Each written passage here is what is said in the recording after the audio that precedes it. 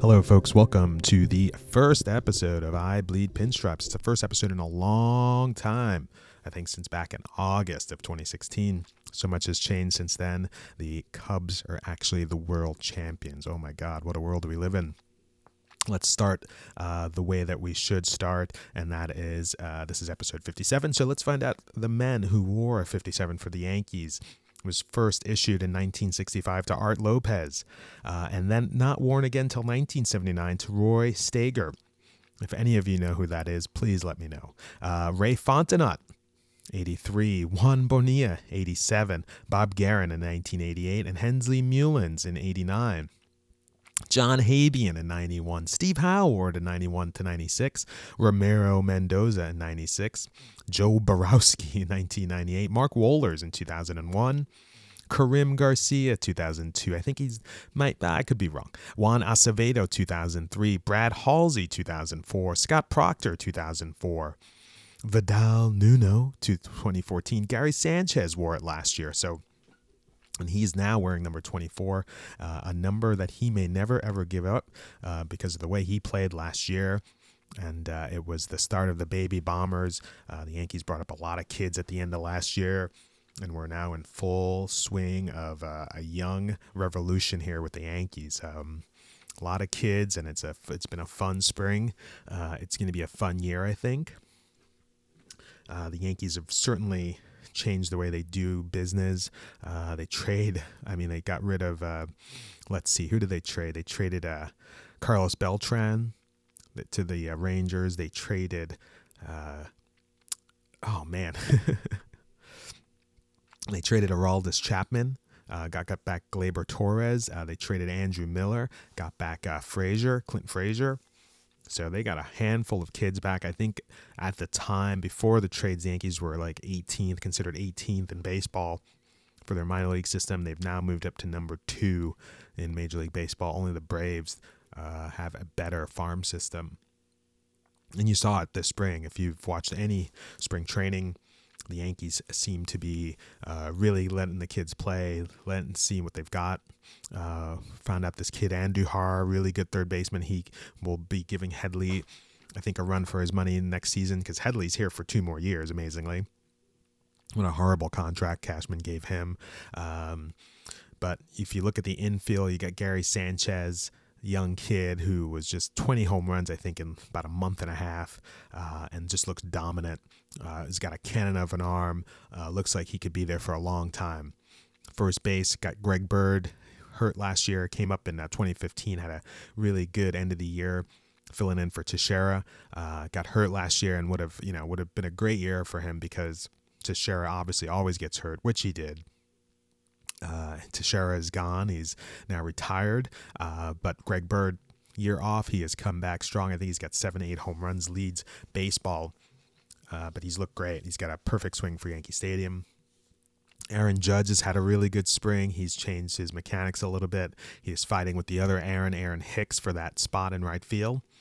Not sure what happens if Hicks wins the job, whether Aaron Judge goes down, but we'll find out. Let's see, his outfield partners, Ellsbury and Gardner, both still here. Ellsbury, the contract is huge, and another wasted contract. I didn't like it at the beginning. Thought they should have gave Cano what he wanted. miss that guy. But it is what it is. But he has not lived up to his potential. What is he? This is the fourth year of this contract. Such a bad contract. Gardner, who knows if Gardner will still be here by midseason. I can see the Yankees trying to trade him. Excuse me. I can see the Yankees trying to trade him, maybe even for Quintana from the White Sox. The Yankees get Quintana, and I think then you can talk about maybe fighting for a wild card. I think if everything falls into place, then the Yankees have a chance. But as it is right now, I think the Yankees will be a solid team, maybe a third-place team right now. But and that's all you want, I think, this year is that. They're fighting, they're hungry. This is kind of like 1994, 95 when the Yankees really started changing the way things were going. I even say 93 when Buck Showalter got there is when things kind of started changing. 93, 94, 95. So, and hey, last year of Joe Girardi. So will the Yankees, they have this whole thing where they will not sign a manager or a player in their last year of their contract. So this is Girardi's last year on his contract. Will he be back next year? Big questions. And who would even take over this job? I mean, I can't even name anybody. I'd be like, oh, I want this guy. It's not like football where there's coaches out there that you'd kind of want. But right now it's, I think the Yankees will hit more with Matt Holliday, with Sanchez. They've got a good ball club. Obviously, huge keys, I think, in the offense are the top of the order. And whether they will be batting 1 and 2 anymore, Gardner and Ellsbury, I think they should be split. I think probably Ellsbury, I'd move one of those guys. It doesn't matter. One of those guys should bat 9th or bat lower in the order. And split that up because they've not been doing the job. You think that, I think they both can be dynamic, but they haven't been dynamic. And you need to split them up. Ellsbury, like we said, getting paid a lot of money for not doing a lot. And we've seen glimpses of how good he can be, but he really has not performed up to what the Yankees thought that he would be. I feel like this is what I thought I was going to get from him, and I'm not a GM. So, yeah, I think the Yankees will be very good. Tyler Austin, who had a really solid Tyler Austin was very impressive when he came up last year. Obviously, went back-to-back in his first at-bat with Aaron Judge. That was just a boom, and it was just sort of a welcome to the Bronx for the young kids. He was hurt, but we should see him later this year. Really good kid, really exciting. And that's what you like about all these guys. They're really exciting. Clint Frazier, really exciting. And the whole hair controversy, I'm not in the clubhouse. There's some who feel like he's a little immature.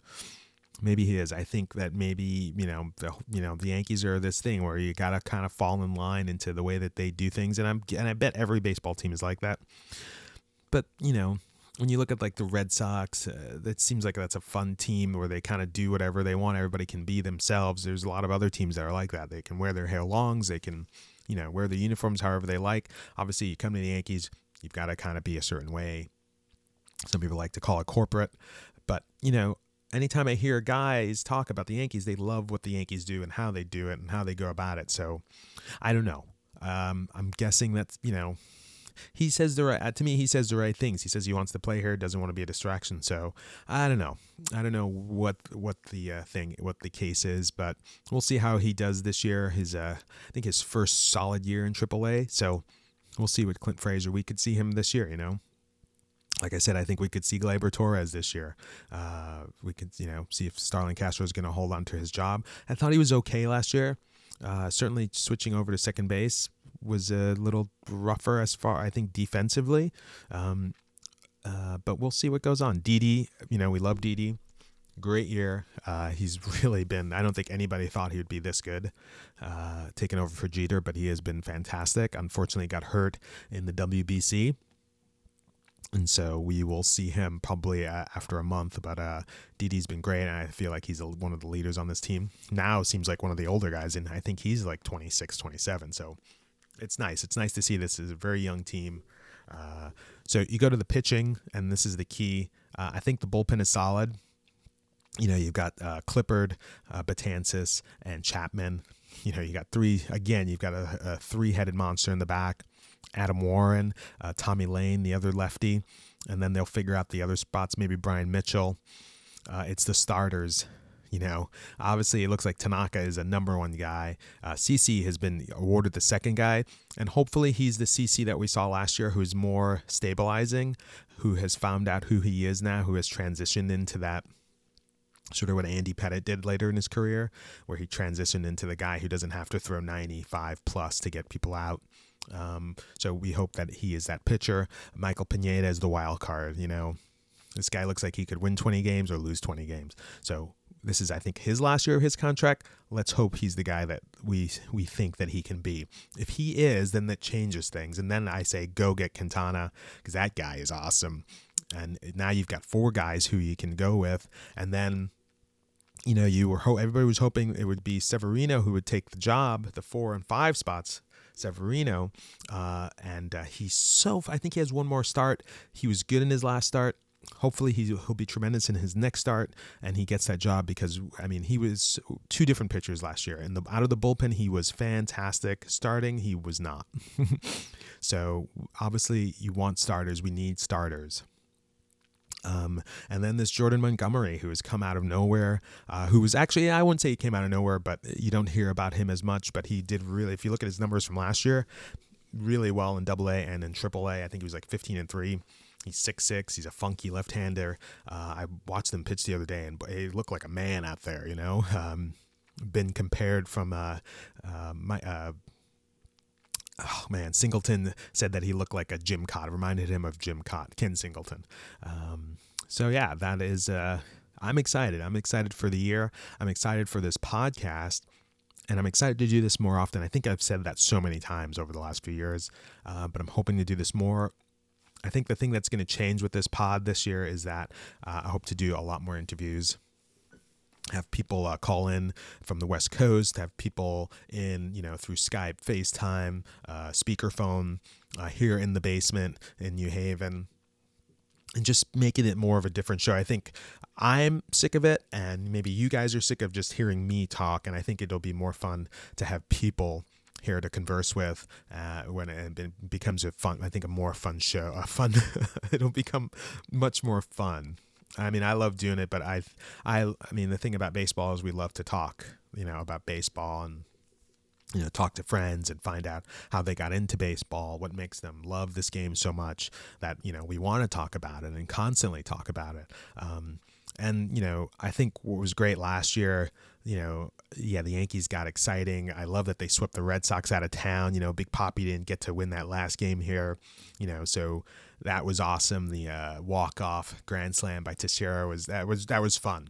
It was fun. It was just fun to see these guys, the young kids, come up and really show emotion and really play well. And also the playoffs. Obviously the Cubs winning and that last game, like how many people in this country were so tuned into that game. That was really great for the country. It was really great for the Cubs, obviously, and Cubs fans. But it was great. At the end of the day, it was great for baseball. At the end of the day, I'm a baseball fan. I'm always baseball 1, Yankees 2nd.